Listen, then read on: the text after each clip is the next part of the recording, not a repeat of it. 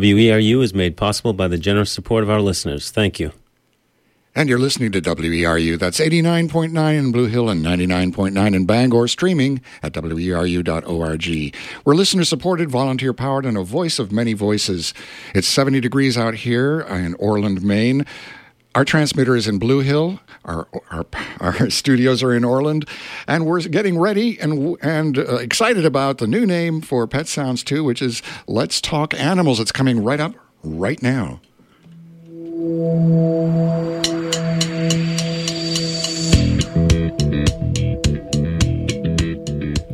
Good morning, this is Dr. John Hunt, and we're here with our new name to an old show, formerly Pet Sounds 2.0, but it's now called Let's Talk Animals, from aardvarks to zebras.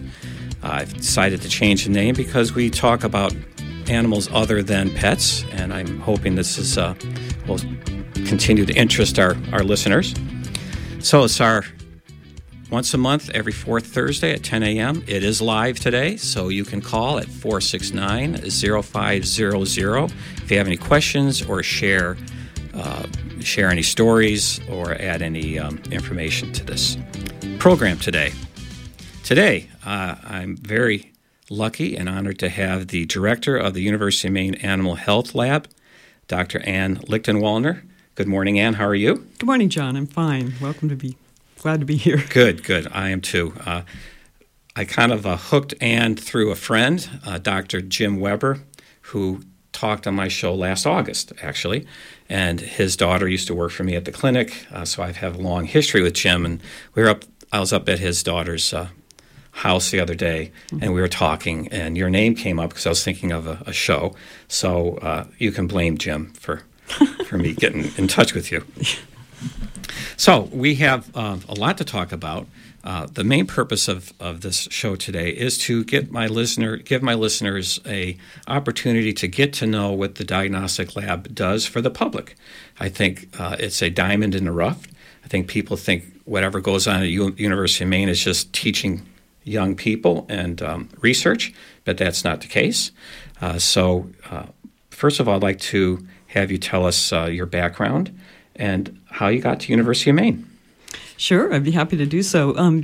First, I want to just quickly say that the Extension Lab, and that University of Animal Health Lab is actually mostly funded now by Cooperative Extension, is this really great mixture of service to people and research and teaching. So we kind of managed to do all three of those things in the lab. And honestly, that's one of the reasons I am here, because I'm kind of excited about all those things, and I'm been a clinical veterinarian. My training was at Oregon State University in the vet school there. And then I did a PhD in reproductive physiology at University of Idaho, which was mostly based on working in reproduction in horses. And also I did a lot of work in llamas. So that was fascinating and fun, and that led to some time working in a postdoc at University of Washington and actually doing some primate work, helping to support people who were working with primates. That was interesting. And out of Washington? At University of Washington in Seattle, Washington. And during that time that I was doing that, I had a really bad horseback riding accident, and that kind of changed things for me. I then went down to the Caribbean and worked in a clinic down on Grand Cayman Island for a few years, and I came back to Oregon and worked clinically for a little while, and then I got a chance to go back down to Cayman and help start a vet school. And we got that going, and they sold it, and I came back to the United States, heard about the job at UMaine in 2007 when I heard about it, and jumped at the chance to come work here. So you didn't really know what Maine was all about then? Well, that's a good question. I actually kind of did. My brother had lived and worked here in the 1970s and 80s, and he said, boy, if you ever get a chance to come to Maine, it's your kind of place. You would really like it here. And I have to say that's really been the case. Seems to be a common story with people, transplants, that people know people or heard about it, and then when you get here, you don't want to leave. Which is, so you got this, you applied for this job at University of Maine. What position was that? Oh, the one I'm in, yeah. So it's 60% cooperative extension and 40% in the School of Food and Agriculture. So I wear two hats. My primary appointment is working in the service area, running this diagnostic lab, and handling the cases that come in. So what are your responsibilities? Besides, so you have. So you have many hats. So just briefly, would you tell us what you do? Well, teaching, research. I have a 5% teaching appointment, which I regularly exceed. But I interpret that as like mentoring a lot of students, capstone students, and honors students. I'm actually have become kind of associated with also the Honors College, which is a great institution and a lot of fun to work with. My daughters are honors at University of Maine. All right, great. So that's a great program. So you're like a committee head kind of. Yeah. I advise students. I act as their thesis advisor. So students want to do they've got to do like a capstone project, but in honors there are additional things that they do.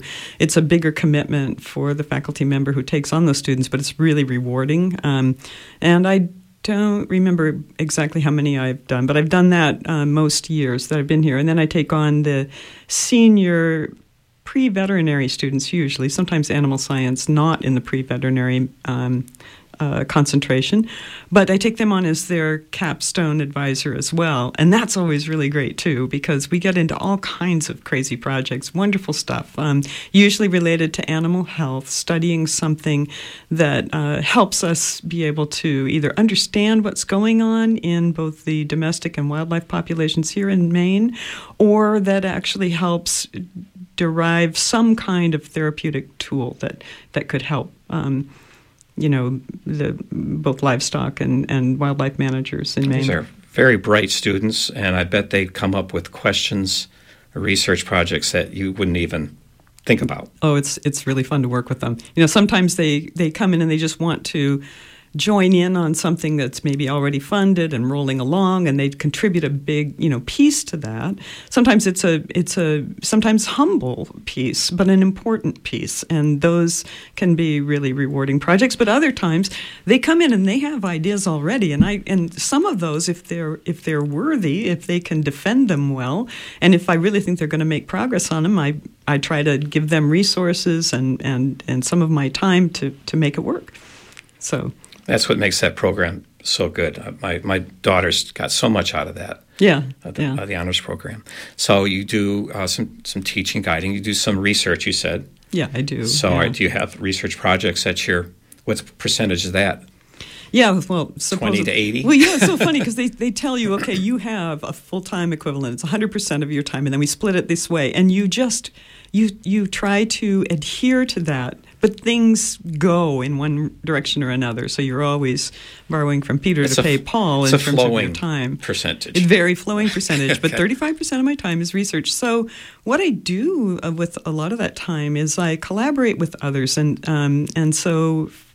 For instance, right now we have this really great group of new faculty that are interested in One Health and the environment. And that is an area that, along with some biology colleagues and actually people in the Climate Change Institute and the School of Economics, we've sort of coalesced a group of people who want to work in this area that has to do with looking at problems in animals, diseases, etc., that may affect people, like zoonotic disease, and then also thinking about plants and the environment and how all these things kind of coalesce together to either improve health or decrease health, both of the living beings, and the environment. So now that sounds rather broad, right? Like it's kind of the ecology of everything, but it can be quite focused. And so recently one of the people that we hired, Allie Gardner, who's a wonderful vector ecologist, has done some really good work prior to coming here, looking at how invasive plant species help harbor mosquitoes that are likely to bear some of these insect-borne diseases that we worry about, some of the encephalitis viruses and things like that, so that changing the invasive species content of your forest or your landscape can change the risk factors for important diseases that we worry about. And she's now part of the team. We're excited about the kind of things that she's going to bring to our group. We have people that work in what we call human dimensions, and so these are people with they've got biology background, but they're very comfortable working with human behavior. How do we influence or measure human behavior, or definitely influence human behavior, change human behavior? So, can we? I mean, if we look at how farmers use their landscape, and we know, for instance, more about what the risk factors for Lyme disease are in certain kinds of landscapes. And one of our grad students, Griffin Dill, is working on this right now for his PhD. One of the aspects of that'll be interesting is seeing how can we get that information into the hands of people who could use it? I personally know young farmers who have had their careers somewhat disrupted by Lyme disease. And that, just isn't acceptable. Small farmers are so important to what we do here in Maine. So this integrative approach can be very productive. You said economists, and this is the way it should be, because everything's interchangeable. And I think that the tick thing with the farmers is a good example of that. So that's another responsibility you have. So you're doing some research. Yeah, that's... You have a couple projects. I have a couple projects. We can get back to that later. Ask me later about moose. Okay. The moose question. Okay. Yeah.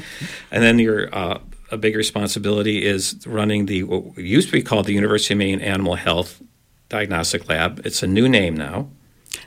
What is it now? Okay, so now, as we move into a new building, actually it's a renovated building. We'll talk about that in a minute. But the name originally was the Animal Diagnostic Lab when I came here, and at that time, after much discussion in our group, we changed the name to the University of Maine Animal Health Lab because we felt that reflected that we were doing aquatic animal health and terrestrial animal health and avian health. And then now with the new building, we'll be changing it to, it's still somewhat in debate, but essentially it will be the acronym we thought that would work for now is PAIL. So it's the Plant, Animal, Insect Control. Let's see, that's got PAI, L, lab. So anyway, we're still getting used to it, as I said. And we may change that acronym. So it's not official yet? We've been using that in most of our extension, communications about this. But it does convey the integrative part of what you're doing. And that's what we need to convey, yeah. Because I think a lot of people don't realize that. So the history of a diagnostic lab, when did they first appear, and where did they first appear at land-grant colleges? I mean, where did they come from? Because this is, I think, something the public really doesn't know about, and is so important for the public. Well, and I know, I'm glad you asked that question, and I have to say that I'm not as well versed on that overall history as I probably should be. What I can tell you about this particular lab is if you look at the state of Maine and the importance of Maine to the poultry industry over many, many, many years, University of Maine and Maine in general were big movers and shakers in the poultry industry. And this changed in the, I would say, 1980s to 90s dramatically. And so the University of Maine Animal Science Department, which had been primarily a poultry science department and was quite large with many, many faculty members, changed. And I believe that a product of that was this, what was a diagnostic lab for the poultry industry, morphed into a smaller service lab that also took on other types of farm animals. Then I think around the early 2000s, somewhere in there, perhaps the mid-2000s, there was a decision from the College of Natural Sciences, Forestry, and Agriculture to try to move away from having service labs, so to concentrate on research and teaching, and to get away from the concept of service. Financial reasons? Politics? As they say, that was above my pay grade. I don't know. That's a good out. I really don't know. And it's also before my time. But one of the things that happened was that our cooperative extension service, which is an important part of the land-grant university system that serves as kind of a go-between. They basically do, translational research in the sense of taking more basic findings and getting them out there to where they can be used and help people. And that can be in the, 4-H with teaching kids on many different levels. And then also, of course, in agriculture. I'm more familiar with it in agriculture. So Extension stepped up and quite literally said, we'll take that over. The education part. We'll take over the service part. Yeah, so we will support the lab. And so... over, and some of that final transition to that actually occurred during my time here. I came in 2008, and they really have been an extremely great support. And our lab really belongs to Cooperative Extension now. So if you look for our website, it's hosted by the Cooperative Extension Right, I noticed site. that. Yeah. And that hosted meaning supported financially as well. Yes, that's right. Yeah. Okay, so the budget right. in the university comes out, you're in their budget. The Cooperative Extension budget, something like that. We don't want to get too complicated. Above my pay grade. But John Rebar is the director has been the director of Cooperative Extension the whole time I've been here, actually. And so he's a great, actually someday you should probably have John. Oh, I got to write his name down. He's a great guy, and he's been, he's been a very strong proponent for extension and really, one of the big reasons that we have this lab, along with, of course, Jim Dill, who is the head of the Insect Control Lab and Plant Diagnostic Group. So, this is WERU 89.9 in Orland, Maine. This is Dr. John Hunt with our new title show, Let's Talk Animals, From Aardvarks to Zebras. And we're talking with Ann Lichtenwallner, the director of the Diagnostic Lab, or PALE, as we call it now. And I wanted to get into what kind of things does the lab do? There's different types of labs in your labs and different types of services. So I don't know where you want to start first. The labs, there's diagnostics, histology, things like that. Yeah, so can you kind of, in terms that I can understand as well. Sure. Even though I'm a veterinarian, that gets kind of above my pay grade. Well, one way I could do this that might be a nice way to do it, a nice narrative way to do it, is I could tell you about the people who work in our lab. Because we've got this great staff, and they have been the backbone of the lab ever since I came here. And an amazing place where there's virtually no turnover, and they're hardworking, really truly dedicated professionals, every one of them. And we've brought in some new people as time has gone on, who also have been tremendous to have in the lab. So I'll start with our lab manager, who's Debbie Bouchard. And Debbie, I'm just going to interrupt you just for a second. Okay. I just wanted to remind the listeners that we are live today, and I want you to call 469-0500, 469-0500, if you wanted to ask a question or even make any kind of statement for Ann to address. So I just wanted to, I'm sorry I interrupted you, but I want to make sure the listeners can call 469-0500. Okay. I appreciate it. I won't interrupt you anymore. No, thank you. No, Debbie's been great. She is someone with an enormous amount of experience in aquatic animal health, and she's a microbiologist.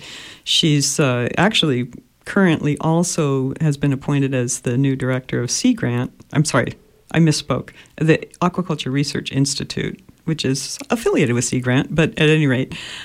So she's really, really knowledgeable about aquatic animal health, and because of her work in the lab, we do fish research, a fair amount of it, and contract research for companies that are interested in testing out a new vaccine or looking at a new feed additive or something like that for fish. And so we've had a tremendous amount of success in that area, and a big portion of the new building will be associated with that kind of work on fish health. And then we have also, and Debbie does a lot of cell culture work and is very well versed in especially fish virus work. So cell culture implies viral. Right. Yeah. For the most part, yes. And she's fish. Now, what else is included in aquatic mammals? Or? Well, we actually do not do much with aquatic mammals rather. But UNH, Inga Sador is the pathologist there, and she's well versed in aquatic animal. So you can turf things off. Mammal, right? Yeah. So yeah, okay. Basically. You guys probably work together. I mean, we cooperate with other universities? We do, especially on research. And then we have a collegial relationship with the pathology or diagnostic lab at UNH. They've got a great lab, and they've just built a new lab in the last couple of years, too. So we've had a lot of conversations about that and planning and things like that.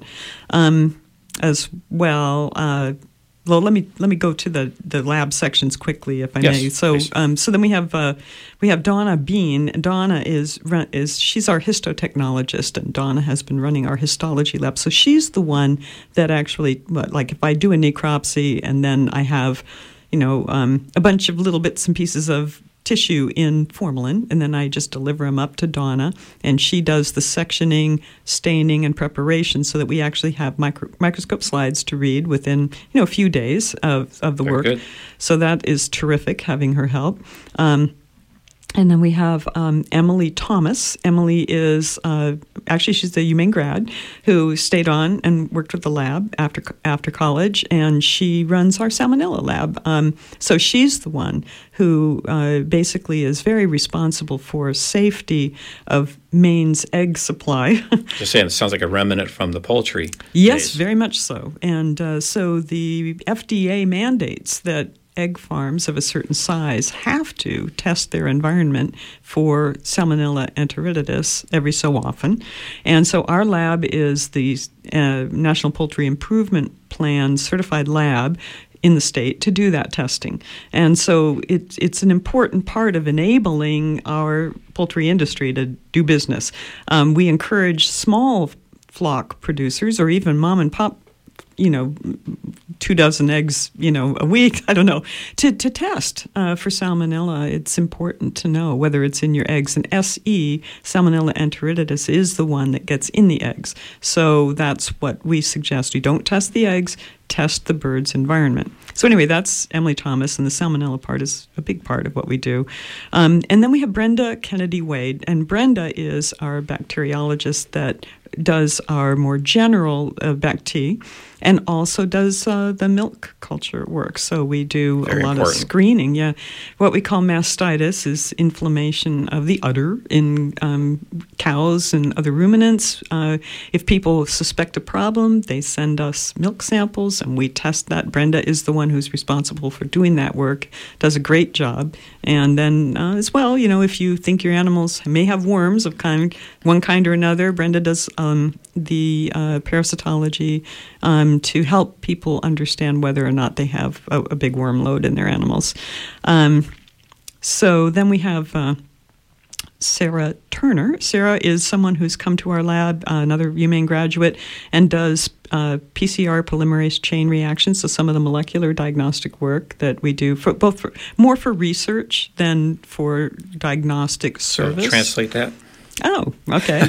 Well, she gets to play with DNA. Okay. So that's how With you... regard to disease? In regards to disease, Okay. yeah, right. And so then, of course, our administrative assistant, Melissa Babcock. And Melissa's terrific. If you call in with a question, you're probably going to be talking to Melissa, and she'll be able to help direct you in terms of submitting samples for testing. And I hope I haven't forgotten anyone. We have students that come in and work for us. and oftentimes if we have a big project coming up, and we usually do, we end up hiring oftentimes students part-time to work with us, and we always have students that are work-study students that are helping us with various and sundry parts of what we do. So who does the necropsy? That would be me. Uh-huh. Yeah. Ably assisted by either one of the staff, sometimes students or master's students that are. We all have to be vaccinated for rabies and take a lot of safety training and wear protective equipment. Explain what necropsy is. Maybe some listeners don't know that and be. So sure. What is it that you do? Yeah, good. And without getting too descriptive. Yeah, I know. I'll try to avoid that. Yeah. Necropsy is essentially performing a postmortem or an autopsy. Autopsy is a term we used to always use just for people because it's like self-taking apart. Right. Now sometimes they use autopsy for animals too. But it's the careful and thoughtful and under controlled conditions, sort of taking a body apart after death to see why the animal died. And sometimes it's what we call gross necropsy, is where you just perform the inspection, where you're taking the animal apart, more or less, and looking inside. Visually, It's visual, right. That's the gross necropsy. Yeah, and also acquiring samples that you may test one way or another for whatever it is that you suspect based on your inspection or necropsy. And then you go on sometimes to do a microscopic sort of necropsy, and that's histopathology, where you're looking, remember I mentioned Donna Bean's work in the histology lab, so we may take samples and then she prepares them, and then we look at them under the microscope later and then try to go back and piece it all together. Oftentimes we end up sending out samples. So if we suspect a toxin ingestion or poisoning, any of those things, we may send things out to one of the many great labs that are available to do outside testing.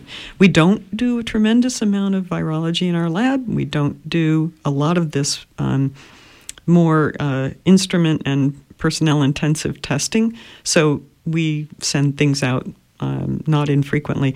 And when we do, just a quick word on costs. We're very supported, again, by Cooperative Extension. So we do charge, but we charge enough to cover the basics, and we don't even really usually charge enough to do that. But the other thing that we do is we charge the client the cost of what the other lab charges us, and then we charge for the shipping.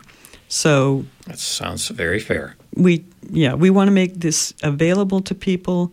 We're not trying to put any other vets out of work. And that's not our intent at all, because we regard the vets as also our clients. But we want to provide a needed service where there's a gap and try to fill that gap in an affordable way.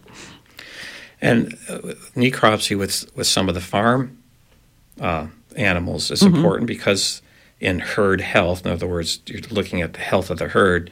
Sometimes when one animal passes away, you need to know why to help the others, not to necessarily just know why that animal died, but that will help prevent the other members of the herd from passing away too. Right. So that's very, very important. Yeah. I think pet owners, when their pet passes away and they do a necropsy, it's more, why did that pet pass away, just for their own information. Right. It's not as important. It's important to them. It's very important. In terms of herd health, though, it's agriculture, it's very important. And thank you for bringing this point up, because it's a really important distinction. This lab was founded to help, really, I think, primarily poultry owners, find out why or whether a group of 10,000 birds is endangered if they lose 25 in one night. Right. So that was the whole idea. So one of the things that has informed my decision making and shaping of the lab over the years has been trying to stay true to the idea of helping agriculture.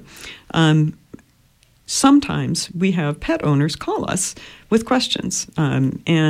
So we have a policy that if you're calling about a companion animal question, whether it be like a citizen bird or your dog or your cat, that we don't handle that, because really in Maine, we, like most states, we have a really good supply of very capable private veterinarians who are companion animal veterinarians.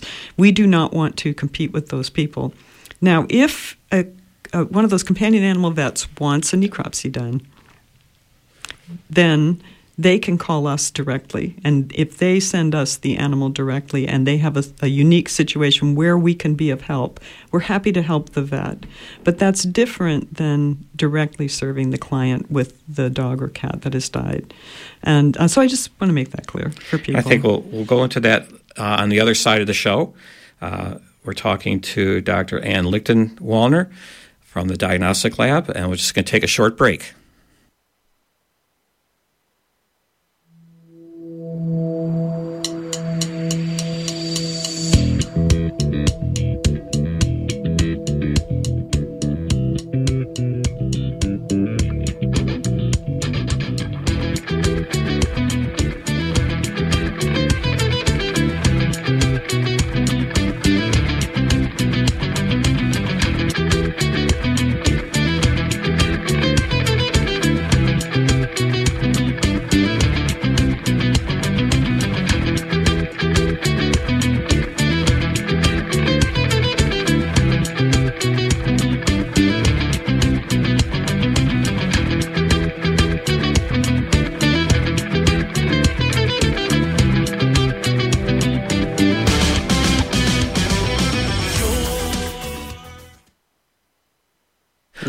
Okay, this is Dr. John Hunt for Let's Talk Animals, from Aardvarks to Zebras, our new title to our show.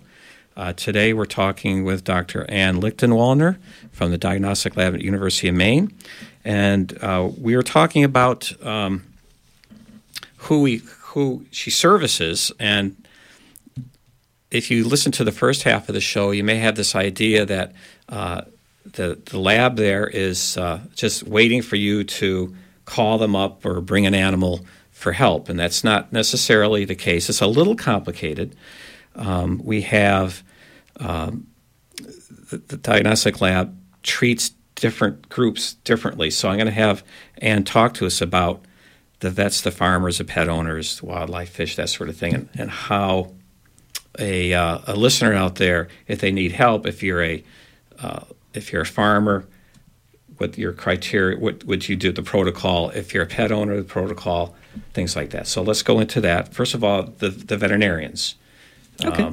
Because that's something, as a veterinarian, I'm retired now, but I always knew you were there. And I think years ago, I started back in 1988 up in this area. Yeah. The services are much different than they were now. I mean, you're so much more available.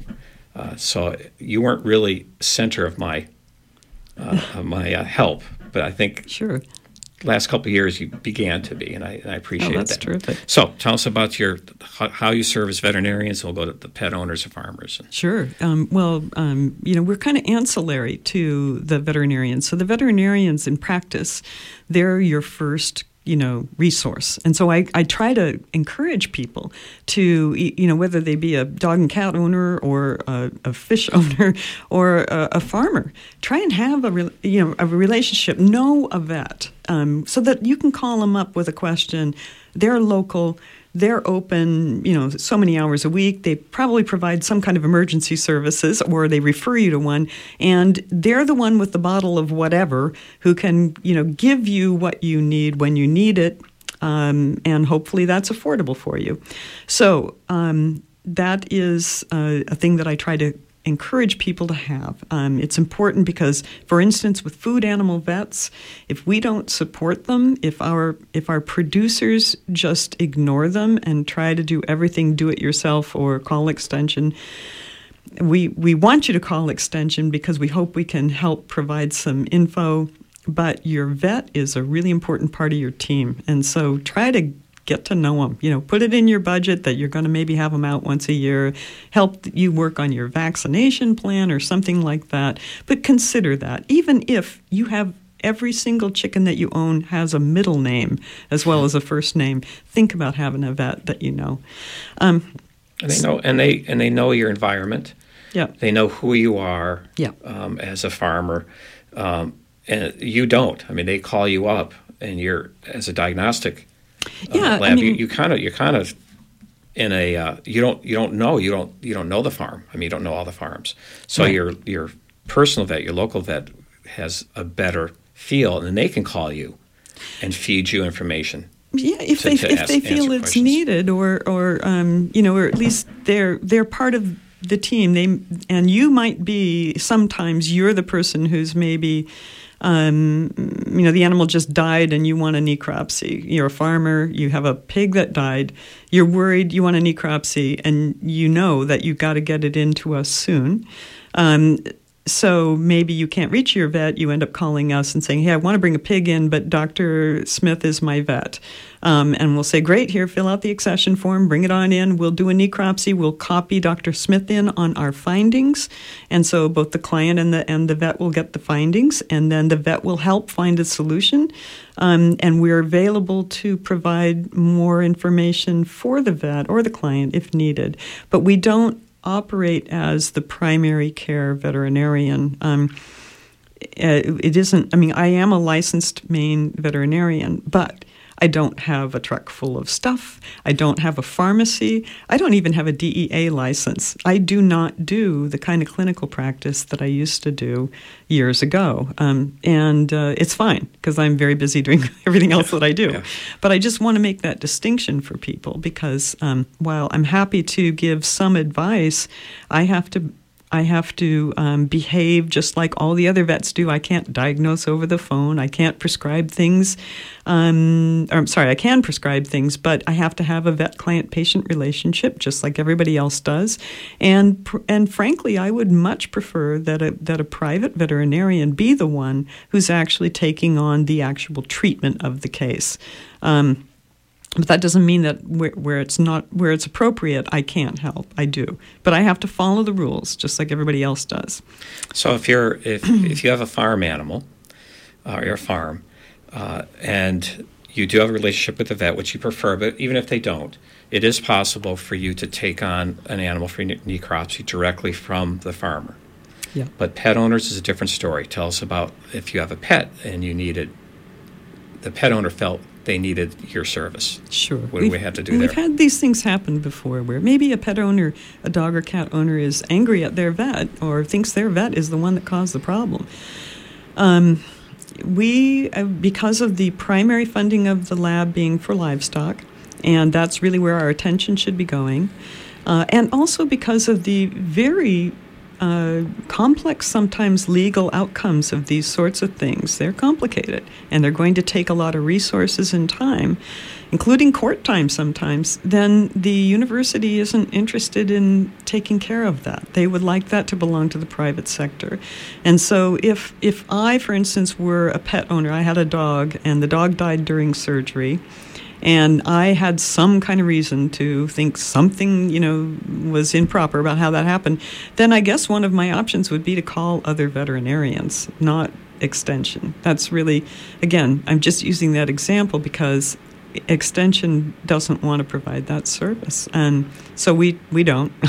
But if you're a vet and you've had a small animal die, you're curious as to why, and you feel like you would prefer the university do this, that's fine. We'll do it directly for the vet. We also, I have some expertise in small animals, but that's not my primary area. Where I spend my time and thought these days is basically working on either livestock species and some wildlife. And so, again, it may be better to take a small animal elsewhere. So, and if a veterinarian, let's say, I've had this a couple times in my decades of being a vet, an animal came in, passed away, and it was suspicious, and I used your lab. You mentioned with the farm animals, you write up a report for the farmer and the vet, but for pets, the report just comes to the vet, right? All absolutely. Okay. So all communications about the case go to the vet. All billing goes to the vet. Right. Everything is done as a vet-to-vet communication. For pets. For Okay. companion animals. And I will say that, the state and town animal control officers and animal welfare group do also use our lab for necropsies of cases that come through their shop. So if they are investigating something, there's some dead animals, they oftentimes will send us, and we those necropsies we have discussed, and we believe that this is appropriate for us to serve the state in this way. So, and their organizations, so right, and they work for the town. Yeah. This is WERU 89.9 in Orland. You're listening to Let's Talk Animals from Aardvarks to Zebras, formerly Pet Sounds 2.0. This is Dr. John Hunt. We're talking to Dr. Ann Lichtenwellner about the Diagnostic Lab at University of Maine and how it helps the public. And we were talking about how you get samples, how the public uses you. We talk about the vets and the farmers and the pet owners. How about wildlife? Sure. How does that work? Okay. Well, so wildlife, our lab, a number of years ago, I think it was around 2010, that there was a proposal to put together a consortium of diagnostic labs in the Northeast to serve the wildlife community. So, the managers and the agencies that are concerned with wildlife here, modeled on something referred to as SCWDS, which is, I think, the Southeast Center for Wildlife Disease Studies or something like that. I'm really bad at that acronym. But anyway, so we called it the Northeast Wildlife Disease Cooperative. And so it's kind of a collaborative group of a number of labs. Now, I don't know what our total number is now, but it's pretty much the entire Northeast. And so Maine's one of the member labs, and so our area of most expertise would be moose, as we've been working with Inland Fish and Wildlife to help them diagnose moose deaths for where they occur sporadically since I think around 2014 or so, 2012 or 14, and that's been really, really interesting, and it's actually one of the reasons that we have this One Health and the Environment Center for One Health and the Environment and this research focus that we have because of the interesting health questions that have come up with that. Lots of student projects as well. We've been pretty impressed by the overall large population and good health of Maine moose, but they do have their parasite challenges, and so we also think that the parasites, and there are a number of parasites of interest, they're worthy of study, and so we are collaborating with IFNW on several different looks at how the ecology of the moose and some of the other animals such as coyotes interacts. One thing that we found a few years ago was that there was a cyst in Maine moose lungs, not uncommonly, and that cyst was due to a parasite. It's actually a tapeworm called Echinococcus granulosus. Echinococcus up here? Oh yeah. Whoa. It's common. I didn't know that. Well, so you perked up at that, yeah. and I certainly did when I found them. I thought, holy Toledo, what do we have here? So we. So basically, I went back and I contacted Bill Ferret, who's a parasitologist at Washington State University, with whom I worked when I was in vet school. Great guy.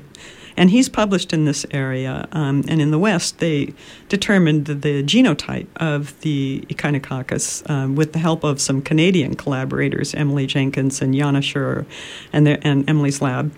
And so he said, get a hold of those guys. They're up in Saskatchewan, and see if they'll help you with genotyping this. And so I did, and they did. And so we published a paper a couple of years ago on the genotype of this. It is what they call the sylvatic form. It's the G8 genotype of Echinococcus granulosus. Now, that's good news for us because that genotype is very, very rarely associated with human problems. Good, because that's one of the I know. problems Yeah. with Echinococcus. Yeah, so I want to just hasten to say, cooking your meat well is always important, and that if you gut your animal, the moose, if you hunt and you gut the moose out in the woods, do not leave the gut pile where predators can get at it, because the life cycle of this thing goes through either a dog or a canid of some kind, and in this area that would be the coyote.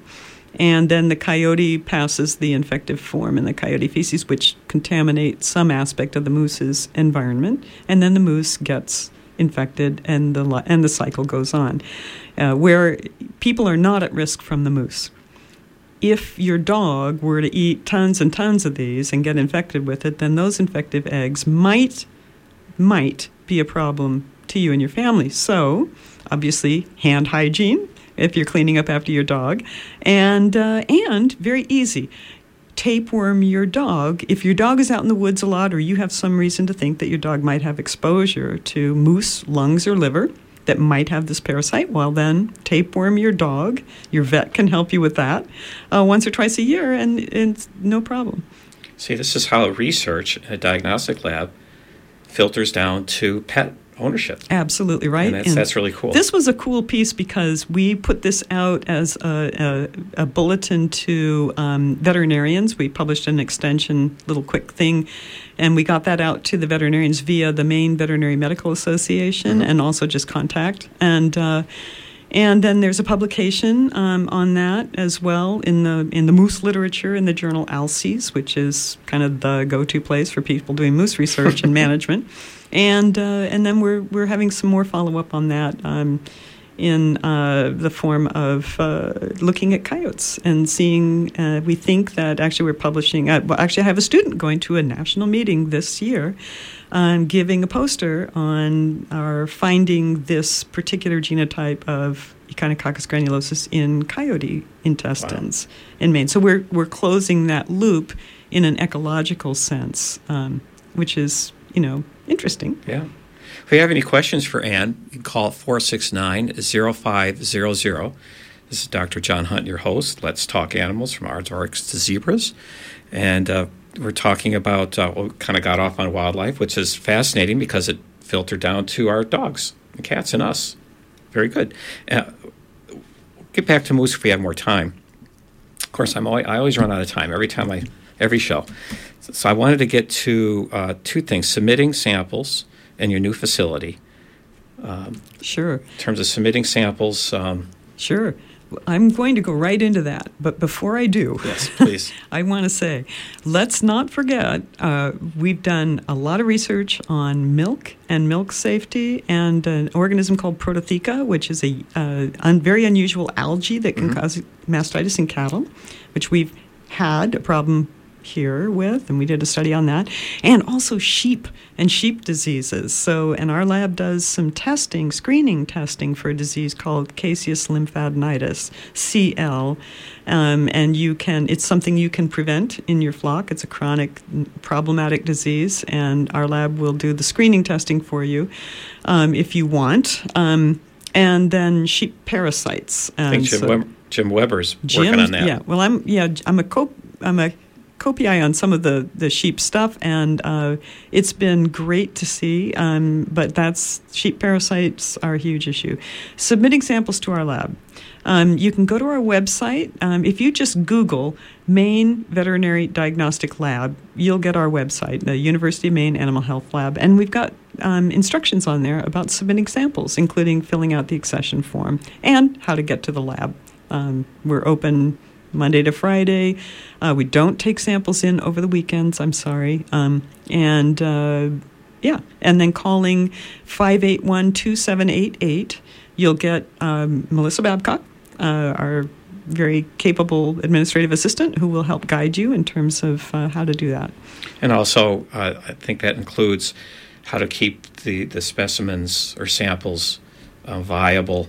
That's right. So between the time you get the sample to mailing it, and all that kind of stuff. If you lose an animal, chill the body as soon as you can. And I know we've had people do things like get big bags of ice and pack the abdomen. Like lay them. I mean, we had this person that just did a beautiful job of delivering a large pig to us in wonderful shape, who put the animal in a tub and packed ice on the abdomen and then wrapped the whole thing up in black plastic and got it to us in great shape. So chill it for 24 hours. If you have to wait more than 24 hours, I would suggest it be frozen. That can be tough to do, so do your best. So only freeze if it's more than a day. Right. Okay. Yeah, it's best not to freeze, though, best not to freeze. Because that does influence your histology. It does. However, it's better to have a frozen but in pretty good shape sample than something that's gone bad. Yeah. And they do. And when they do, there really is not much you can do. There's not too much we can do. I bet that happens a lot. Yeah. Not pleasant. And your farmers are saying what happened. You say, I can't give you the answer because it was too late. And it's not the farmer's fault because they could have found them out in the field. A lot of these things happen, and sometimes it's worth it anyway because we may find something out that's really quite clear-cut, like what they call blackhead in turkeys. Wow. That diagnostically, that's not a big challenge. It's really clear-cut, and those changes will survive for a little while. So. Well, good.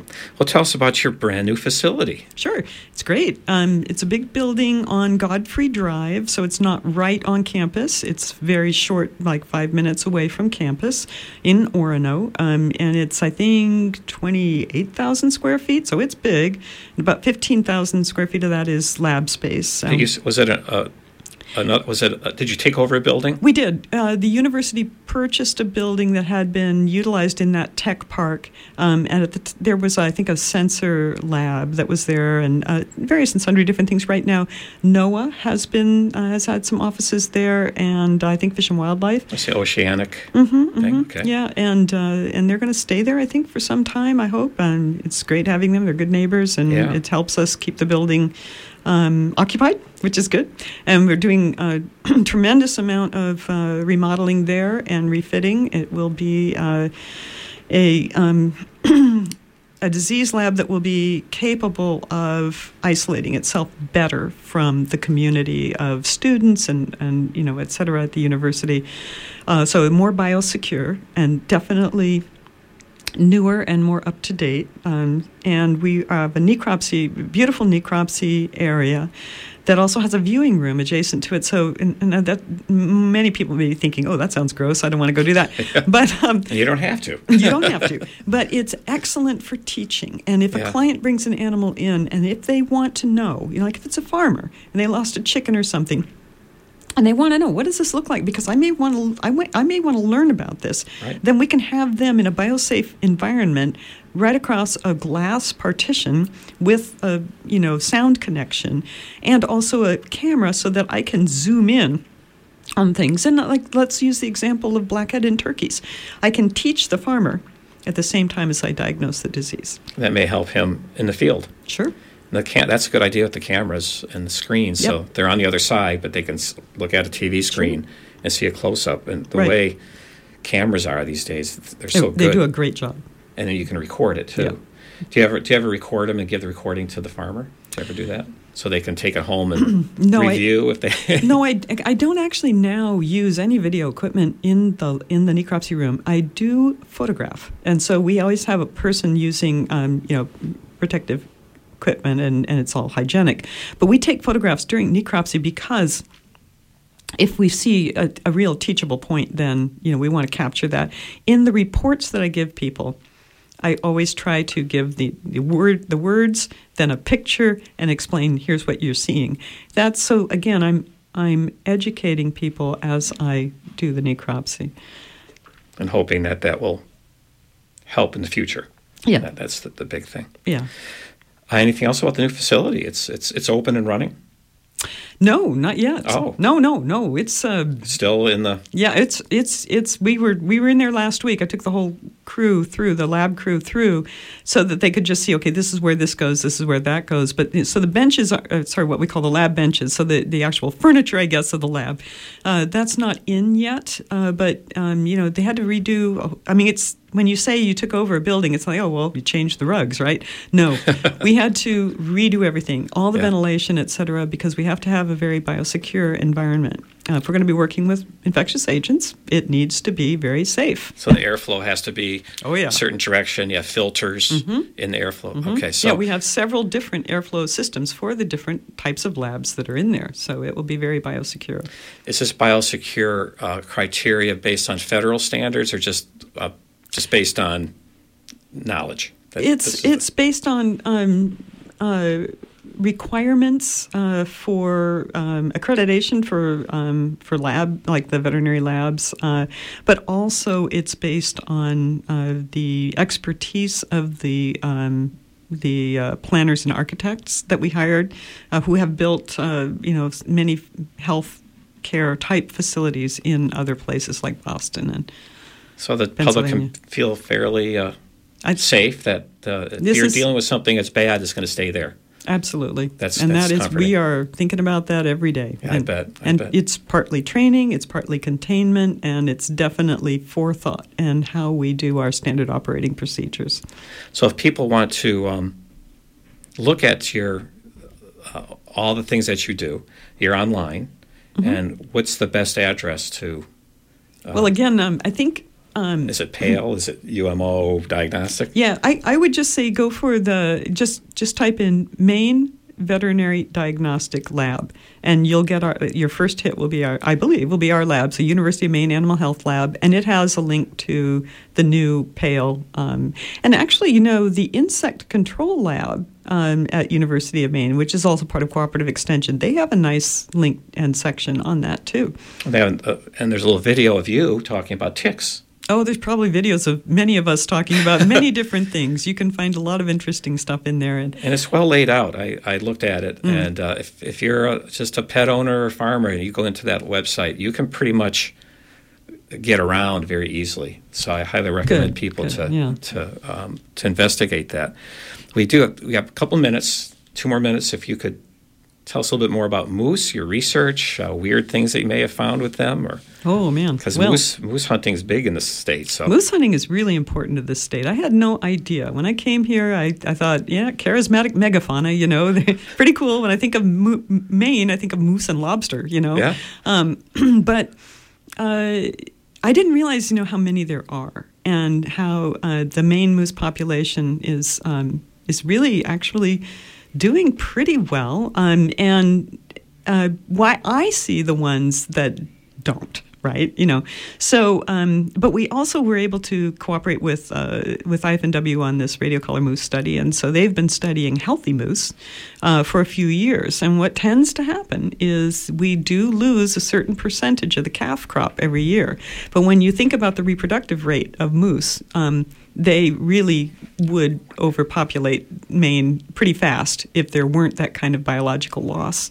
And so lungworms are a big problem. Winter ticks are a problem. That's a different tick than the deer tick. Right. And we're investigating whether other diseases may be in the background there. So you're trying to keep the moose healthy for not only the environment in the state, but for hunting purposes. Well, and also nature viewing. I mean, it's so fun to see moose. It's huge up in Baxter. Yeah, it is fun. Yeah, it's very exciting. Amazing animals. Well, I want to thank you, Ann, for coming today, taking time out of your busy day. To me, I'm much more enlightened about what you do up there at UMO. So I want to thank you again. Well, we appreciate your program, and thank you for being a great interviewer. Oh, well, thank you. So this is Dr. John Hunt signing off for Let's Talk Animals, from aardvarks to zebras. And until next time, just keep talking to your animals.